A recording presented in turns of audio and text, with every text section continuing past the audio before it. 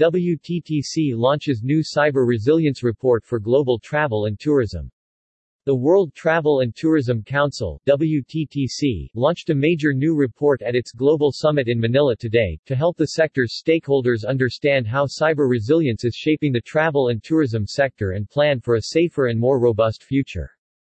The report, Codes to Resilience, in joint efforts with Microsoft, draws on comprehensive research and in-depth interviews with cyber security experts in leading travel and tourism organizations such as MasterCard, JTB, and Carnival Corporation, among others. The report shows that whilst the COVID-19 pandemic has propelled the world and the sector into a more digital future, with the opportunities provided by digitalization, new challenges have emerged, especially in cybercrime. The inaugural report focuses on 3 key areas considered critical for the sector: cyber resilience, key issues and 6 best practices based on the lessons learned prior to and during the pandemic.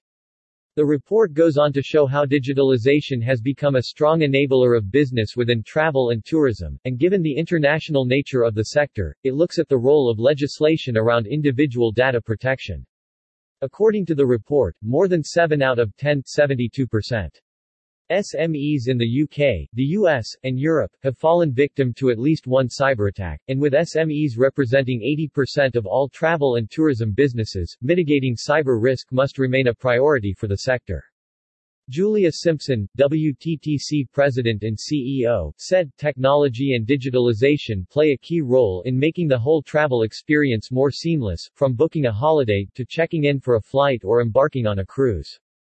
But the impact of cyberattacks carries enormous financial, reputational and regulatory risk." This critical report reveals 4 key issues to address in order to improve cyber protection and enhance resilience: securing identity data, securing business operations, understanding the impact of COVID-19 and managing global legislation.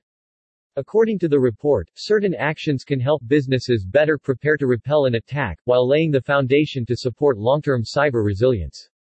Educating and training all staff, expanding risk security beyond the physical workplace, employing a zero-trust approach to cybersecurity, and transparency, among others, have been recommended by industry experts as good practices.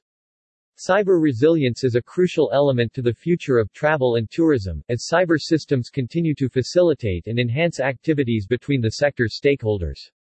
During a panel session at the tourism body's Global Summit event being held in Manila today, industry leaders heard that cybercrime has cost the global economy $1 trillion and could reach a staggering $90 trillion by 2030.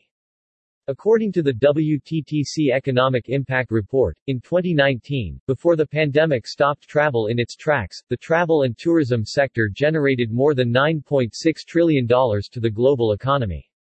However, in 2020, the pandemic brought the sector to an almost complete standstill, causing a massive 50% drop, representing a severe loss of nearly $4.5 trillion. Digitization has played and will continue to play a pivotal role in travel and tourism's growth and recovery from COVID-19.